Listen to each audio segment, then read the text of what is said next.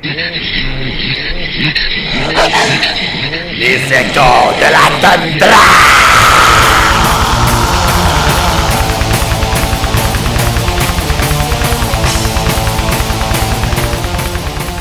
Salutations glaciales, cadavre de la capitale nationale! Le temps d'une lune et je suis votre magistère secretorum une fois de plus, prêt et fier à vous apporter de sinistres et franchement frigorifiques révélations et contemplations depuis notre sombre toundra de la terre de Baffin, achevé de par mon propre rite radiophonique nommé Hurlement sur la toundra. Cette fois, je désirais particulièrement contribuer à la thématique de bestiaire choisie par Maître Matraque pour Ars Macabra, car étant habitant de landes aussi esselées et anciennes que celle du Nunavut, qui semble à première vue être le domaine de la création antidiluvienne et presque inhabité par l'homme. Ici, nous rencontrons des animaux farouches qui sont les véritables souverains de ces cyclopéennes et cruelles contrées.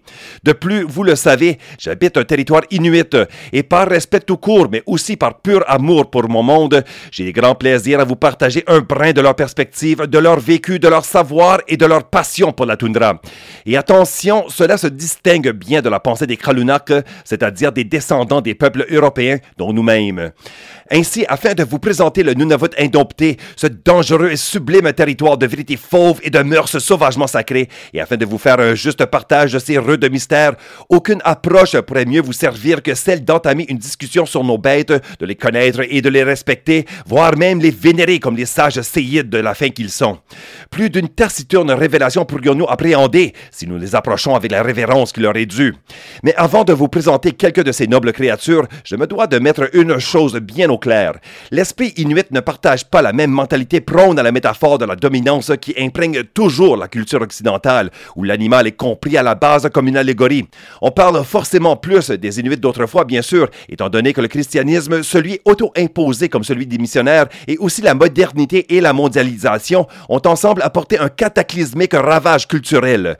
Et alors, le savoir traditionnel, surtout de nature spirituelle, a été tragiquement délaissé ces jours. Mais tout de même, aujourd'hui, les Inuits qui chassent et qui pêchent toujours afin de subvenir à leurs besoins et pour s'épanouir dans leur monde et leur culture demeurent toujours fortement portés à l'observation. Leur égard pour chaque bête, ils le forment en fonction de ce qu'ils vivent en toundra et en mer, et aussi ce que les Inayit Inuxiotilirit ou aînés leur ont raconté à leur sujet. De ce fait, j'oserais même dire que pour le chasseur de nos terres incultes, les animaux de la toundra sont vus de façon plus objective, même plus scientifique que chez les individus plus méridionaux. De plus, une chose qui est extrêmement fascinante dans le cadre de la présente thématique est que dans la pensée traditionnelle inuite, chaque créature, chaque élément naturel, chaque chose animée ou inanimée possède un Inua, c'est-à-dire un esprit intérieur. Et ces Inuits ont une forme humaine, un puissant rappel du passé lointain quand jadis les animaux se transformaient en êtres humains à leur guise. L'interchangeabilité des humains et des animaux est un élément culturel d'énorme importance et facilement celui qui saute le premier aux yeux de l'amateur d'art inuit. Cela se comprend facilement si on accepte le savoir traditionnel ou Inuit Kraoye Mayat Tukangit. Comme l'a expliqué un aîné des amis Turmiut, tout, des pierres et autres objets solides et tout autre, a son Inua à lui. D'ailleurs, le mot Inuktitut pour les animaux est Anirnilit, ce qui veut dire ceux qui respirent, qui montre comment le souffle est important non seulement à la santé du corps, mais à l'âme et à l'existence, une vérité retrouvée chez les humains comme les bêtes. À quel point les animaux vivent une vie qui est parallèle à celle des hommes est mise en évidence selon une croyance universelle chez les Inuits. Les aînés nous disent que chaque espèce animale appartient à son propre village d'esprits similaires, qu'il ira rejoindre une fois mort et où il sera renaît. Et là, il raconte à ses pairs sa mort, bonne ou mauvaise, aux mains des humains. Et pour le chasseur, l'apparition imprévue et soudaine d'un animal à ses yeux n'est alors jamais qu'un simple hasard. Il s'agit d'un acte d'équilibre moral et magique, une telle occasion ne survenant que si le chasseur est estimable et méritoire de sa proie animale. Pour tout dire, cela démontre comment l'épistémologie inuite ne ressemble pas à une hiérarchique ordre des créatures comme en Occident, mais est plutôt une harmonie cosmogonique à l'horizontale, où le lien entre l'animal et l'homme est extrêmement intime, puissant et synchronique, et toujours à respecter dans le but de la survie. Et sur la toundra, dans la mer et dans le ciel, chaque animal occupe un rôle particulier que l'humain ou Inuk en Inuktitut se doit de découvrir, de connaître et de respecter. Ainsi, tous les animaux font partie d'une mythologie de la survie ancrée à une dynamique réalité. Les plus importants sont évidemment ceux qui nourrissent les humains. Comme l'a affirmé un chasseur inuit, la chose la plus importante est les animaux, où ils vivent et les meilleurs endroits où les chasser. Chez nous, sur la terre de Baffin, en territoire des Nanatiarmiotes, ce sont les mammifères marins à qui on a accordé un statut privilégié. Et parmi eux, il faut reconnaître l'arvic, ou la baleine à fanon, cette proie préférée des Thuléens, aux ancêtres des Inuits, qui sont arrivés sur les landes de l'Arctique canadien entre 12 et 8 siècles passés, lors du refroidissement qui suivit la fin de l'optimum ou réchauffement climatique médiéval. Leur chasse avait permis aux Thuléens, d'habiles chasseurs venus de la Sibérie avec leurs redoutables techniques de chasse et surtout l'arc mongolienne, de fermement s'installer ici. Et 1000 ans plus tard, leurs descendants d'aujourd'hui participent toujours à cette activité, une chasse à la baleine à fanon ayant lieu environ à 5 différents endroits où Nunavut à chaque année. Ensuite, nous pouvons parler du Natzik, qui constitue en fait 7 différentes espèces de phoques, une importante source de nourriture à l'année longue, surtout le phoque annelé. L'aïvik ou le morse est une autre importante source de nourriture, mais extrêmement puissant, territorial et dominant, donc redoutablement agressif et dangereux. Ses énormes défenses posent un danger évident, mais aussi le pouvoir de succion de sa bouche, qui pourrait dans un instant arracher la peau du visage d'un chasseur. Mais ces mammifères marins, rappelons-nous, sont les cadeaux de Nuliayuk ou Setna, la déesse de la mer, et donc un véritable don de la nature. Il y a aussi le Trogalik, le narval du norvégien baleine cadavre et surnommé licorne de la mer. Un impressionnant prédateur qui chasse à des profondeurs de 1500 mètres pendant des plongées de 25 minutes, communiquant avec son groupe comme un loup avec sa meute. On ne sait toujours pas à quoi bien pourrait servir leur corne, qui est en fait une dent. Mais selon une légende toujours racontée ici, cette défense a été créée lorsqu'une méchante mère, autour de la taille de laquelle son fils vengeur avait attaché une corde de harpon, a été traînée dans l'océan après que le harpon ait frappé un grand mammifère marin. Dans les eaux, elle a été transformée en narval, et ses cheveux qu'elle portait dans un nœud torsadé sont devenus la défense d'un narval en spirale caractéristique. En dernier, pour faire le tour des bêtes aquatiques importantes aux Inuits, je mentionnerai parmi les environ 250 espèces de poissons l'Ikhaluk, l'omble chevalier, que plusieurs francophones appellent à tort Arctic char, un salmonidé ici fortement apprécié, mais qui se retrouve même dans les assiettes des gens du Sud, comme on dit. Il y a aussi le requin groenlandais, qui n'est pas chassé par les Inuits du Nunavut, mais par ceux du Groenland. Toutefois, en raison du fait que son sang est toxique, il est pendu pendant une très longue période afin de faire saigner et ensuite sécher sa chair, qui est ensuite servi aux chiens de traîneau. Il bouge extrêmement lentement et il détient le record pour la plus longue durée de vie d'un vertébré, 400 à 500 ans. Sur Terre, maintenant, nous avons les Pisuktit, ou mammifères, que les Inuits avaient réussi à trouver pour presque chacun une utilité dans le rude et magnifique combat de leur survie. Le Tuktu, qui compte le caribou de la toundra et le caribou de Peary, est de loin le plus important de ceux-ci, autant pour sa fourrure, sa viande et ses panaches, bref, en fait son corps au complet, mais aussi pour sa disponibilité, étant à l'époque rassemblé dans d'énormes troupeaux, traversant de formidables distances pour brouter du lichen du sol de la toundra ou mettre au monde leur veau en lieu sûr. Il y a aussi le Ukalik, le lièvre arctique, l'espèce le plus gros des lapins du monde, qui est assez important comme animal de chasse, autant pour ceux humains qu'animaux carnivores. Cependant, étant capable de courir jusqu'à 65 km/h et méchamment futé, avouons-le qu'il est assez difficile à attraper. Justement, en parlant de carnivores, nos terres incultes en abritent plusieurs. L'Amarouk, le loup gris, est facilement le plus fascinant en raison de son intelligence, de sa résilience, de son endurance et de ses capacités d'adaptation, ce qui fait de lui un expert compétiteur pour le gibier, parfois aussi un danger direct. Toutefois, depuis longtemps, on reconnaît son rôle primordial. Comme un aîné me l'a moi-même dit, c'est le loup qui garde le caribou en santé. Plus petit que lui, nous avons le Tirikalniak, c'est-à-dire le renard arctique, et le Kayurtuk, le renard roux, vraiment plus petit que les espèces des provinces canadiennes, mais d'autant plus exercés. Tous deux ont un très large éventail d'habiletés et chassent tous les animaux qui sont à sa mesure, alors que les plus gros sont tout de même exploités, le renard charognard pouvant les suivre dans le but de leur voler un repas ou deux. En toundra, malgré plus à l'ouest du Nunavut, rôde aussi le Kaivik, c'est-à-dire le glouton ou le carcajou, un prédateur solitaire, curieux, endurant, robuste et très fort pour sa taille, capable d'implacablement défendre sa nourriture d'un compétiteur beaucoup plus gros que lui. Un prédateur qui est encore plus remarquable en raison de sa taille diminutive et de sa férocité particulière est le Tirriakpak, l'hermine, un véritable démon des Barren Lands. Malgré qu'il ne fasse pas plus de 35 cm de longueur et ne pèse en moyenne que 80 grammes, il est terriblement déterminé et malin, sans oublier rapide et vif. Un est déjà venu me voir, moi-même en toundra, lorsque je prenais une pause d'une excursion. Il sautait étrangement autour de moi, semblant timide en se plaçant derrière moi. Mais plus tard, j'ai appris que ce comportement l'estomac était en fait une de prédation. Il cherchait à me désorienter ou me distraire afin de voler ma nourriture ou même m'étourdir afin que je tombe et qu'il me morde et se prenne ainsi une bouchée de ma chair sanglante ou pire, rentre par ma bouche.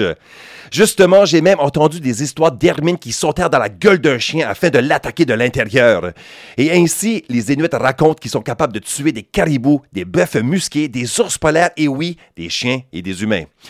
Comme prédateur, partant du plus petit maintenant au plus gros mammifère, je vais aussi mentionner l'ours polaire, le nanook, malgré le fait qu'il soit forcément en réalité un mammifère marin plus qu'un mammifère terrestre. Mais peu importe là où il est, et véridiquement cela veut dire partout où nous navotons, sur terre comme sur mer, alors là, Nanook est un géant. Un chasseur doué, il a comme arme ses redoutables griffes et pattes, ses puissantes mâchoires et sa taille impressionnante, mais d'autant plus son intelligence et ses talents exceptionnels comme nageur. Il faut noter, il n'hiberne point, à la différence du grizzly ou de l'ours noir, mais il peut le faire en tout temps, comme après avoir passé une période de 10 jours sans nourriture, choisissant de rester à l'abri dans une tanière creusée dans un banc de neige. Et dans le domaine de Silap Inouï, l'esprit du ciel, il y a bien sûr de nombreux oiseaux. Je vous prie de noter que ces oiseaux-là que vous voyez migrer le printemps chez vous au Québec ne sont en fait que de passage. Plusieurs ont comme ultime destination la toundra du Haut-Arctique où les prédateurs sont peu nombreux et donc les landes idéales où pondre ses œufs. Certains, comme le minuscule Krupanuak ou Bruant des Neiges, migrent sur des distances colossales, faisant 2 fois par année un vol de 4 ou 5 000 kilomètres. Par contre, 3 oiseaux passent l'hiver au complet en toundra ou en ville. Cela peut paraître bien curieux à vos oreilles, oui, auditeurs, mais faites de reconnaître qu'effectivement, l'urbanisation est bel et bien un phénomène réel et actuel, même ici en toundra. Cela est définitivement le cas pour le Tolukrak, c'est-à-dire le grand corbeau, un corvidé dont l'intelligence, mais surtout la créativité et l'esprit taquin me fascinent depuis mon arrivée à Iqaluit. Les anecdotes sont extrêmement nombreuses. Il fait de nombreuses caches de nourriture en toundra. Il distrait un chien de traîneau alors que son compère vole dans le dos de ces derniers pour ensuite s'échanger les rôles. Il peut même surprendre un phoque émergeant de son trou pour lui piquer les yeux de son crâne. Et alors qu'en ville, il fait son nid à côté des conduits de ventilation. Il ouvre les sacs de poubelle rien qu'à voir un petit bout de plastique noir. Il escamote des boîtes de Timbit et s'envole carrément avec. Et il épluche des canettes de boissons gazeuses comme un fruit afin de manger la glace sucrée à l'intérieur. Pour vous fournir un exemple de cela, j'ai partagé avec Matraque une photo que j'ai prise d'un tel cas de cueillette. Mais cette fois d'une canette de bière Molson Dry, tabarnak. Allez voir ma page personnelle ou le compte Instagram d'Ars Macabra afin de témoigner de cette ingéniosité générée par le croisement du sauvage et de l'urbain dans le cerveau de Maître Corbeau. Les 2 autres oiseaux qui passent leur hiver ici sont le Urkpik ou l'Arfand des Neiges et le Aikrigik, Aitaulik ou l'Agopède ou encore Perdrix des Neiges. Ce premier, l'Arfand des Neiges, est un hibou de grande taille, pouvant atteindre jusqu'à 70 cm de longueur du bout d'une aile à l'autre, donc pas une chouette. Sa vue est excellente, ayant des yeux de la même grosseur de ceux d'un être humain. Il est alors capable de déceler des mouvements à 1 km de distance à la ronde et il chasse à son aise la nuit comme le jour. Surtout les lemmings et les autres rongeurs, des poissons et d'autres oiseaux. Le lagopède, lui, pour sa part, est une exceptionnelle et bien franchement très belle créature. Elle survit là où nul autre oiseau serait capable de le faire, se nourrissant que de bourgeons, des graines, des baies et d'autres petites substances retrouvées éparpillées sur toute l'énorme toundra. Son profil est noble, sa vitesse étonnante, et sur ses petites pattes, elle porte des plumes qui recouvrent ses talons jusqu'aux griffes, de là son nom en français. Et en dernier, je veux bien souligner un autre ordre d'animaux souvent négligé, celui des insectes et des invertébrés. En toundra, nous n'avons que très peu à comparer aux régions plus tempérées, mais ce que nous avons est d'autant plus remarquable en raison du climat frigorifique. Maîtresse Asiva, ou l'araignée, est une des premières nouvelles créatures à réapparaître après l'hiver. Sa course sur les cristaux de neige traçant une frappante prophétie de l'été. Mais gare à sa morsure, qui peut être pénible et aussi laisser une énorme ecchymose infecte. C'est vraiment pas beau, je vous le dis. Il y a aussi le bourdon, Ikurtak, qui semble inspirer la terreur et le respect des Inuits, adultes comme enfants, qui en ont profondément peur. Il raconte que s'il te pique, le dard te causera de grandes douleurs et même entraîner la maladie et peut-être même la mort. Et aussi qu'il est capable de vouloir de chasser un agresseur accidentel afin de se venger, comme un mauvais esprit enragé. Des insectes, je vais aussi mentionner le coléoptère aquatique, un autre arrivant précoce du printemps, un formidable prédateur des étangs et des flaques d'eau qui va même se nourrir de petits poissons et que, si avalé par erreur par un humain, est capable de faire des trous dans la paroi de l'estomac. En dernier, il y a le Krkturyak, qui ensemble désigne 23 différentes espèces de moustiques, un véritable fléau de juin jusqu'au premier gel vers la fin août. N'oublions pas qu'en été, après la fonte des glaces et de les neiges, la toundra est une éponge sursaturée d'eau, avec bien des endroits idéaux pour la reproduction de ces insectes nuisibles. Mais le moustique peut bien être utile. Certains ont remarqué comment cela induit la confusion et la désorientation des troupeaux de caribous, ce qui permettrait aux chasseurs de plus facilement s'approcher d'eux. Alors voilà, disciples de l'art macabre, c'était ma capsule d'écho de la toundra qui vous propose ce soir un bestiaire sommaire et sélectif de nos formidables bêtes. Et dans leur ensemble, j'espère que cela vous enseigne la noblesse de la survie de par le pèlerinage de la chasse et la prière de l'effort et de l'adaptation, mais qui soulève aussi le lien sacré qui existe entre l'homme, l'animal et les forces cosmiques. Pour en finir, je vous laisse avec un poème de Katie Metcalf récité sur la musique de Megan Wood, enchanteresse du culte One Woman Black, Crown of Asteria, qui magistralement ensemble ici font le point de là-dessus. Je vous présente de leur album collaboratif Arctic Fever, la pièce Beluga, une composition lyrique dont le caractère vraisemblablement arctique et son respect pour les animaux et leur habitat, ainsi que la dignité donnée à la chasse inuite, m'a profondément marqué. Et en dernier, je vous rappelle que vous pouviez toujours, bien entendu, participer au rituel hebdomadaire que je produis régulièrement depuis cette froide terre de Baffin, baptisé Hurlement sur la toundra, diffusé chaque samedi soir, 23h, directement d'Iqaluit sur cfrt.ca ou chez vous, les mercredis à minuit, sur les ondes de CJMD Lévis. Salutations hurlantes à vous, et que les sauvages enseignements de la toundra et de la mer vous guident dans votre propre, misérable, mais glorieuse quête! The white whale is hauled ashore, his heavy body leaving deep, blood-stained passages in the damp shale. I thank this slow swimmer for coming to the coast, for not leaving when the rest of his family made for the open sea. As his body relaxes into the sand, the ripped flesh around his open wound flutters. I think of how our organs and skeletons are so similar. I stand and watch my father and my grandfather cut into our beached friend. Blood, organs, and thick intestines spill into the churning shallows. The dogs bray for the meaty soup, pulling themselves back on their hind legs, their mouths all teeth and dripping gums. This beluga is long, healthy, and fat. Plenty will come from his carcass. We are all impatient to eat. I crave the oily taste of the meat, its chewy texture, the satisfaction that I have been fed by the sea. My father and my grandfather work fast. Their knives are sharp, the blades slip soundlessly through the blubber, until all that is left is a memory of a white whale in blood diluted with seawater.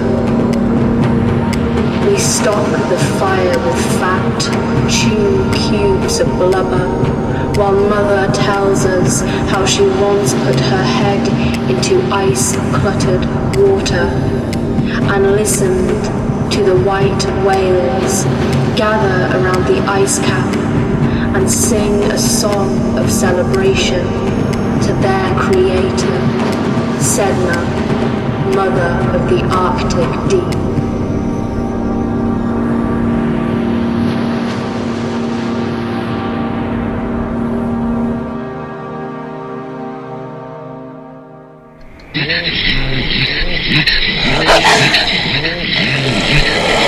Yeah.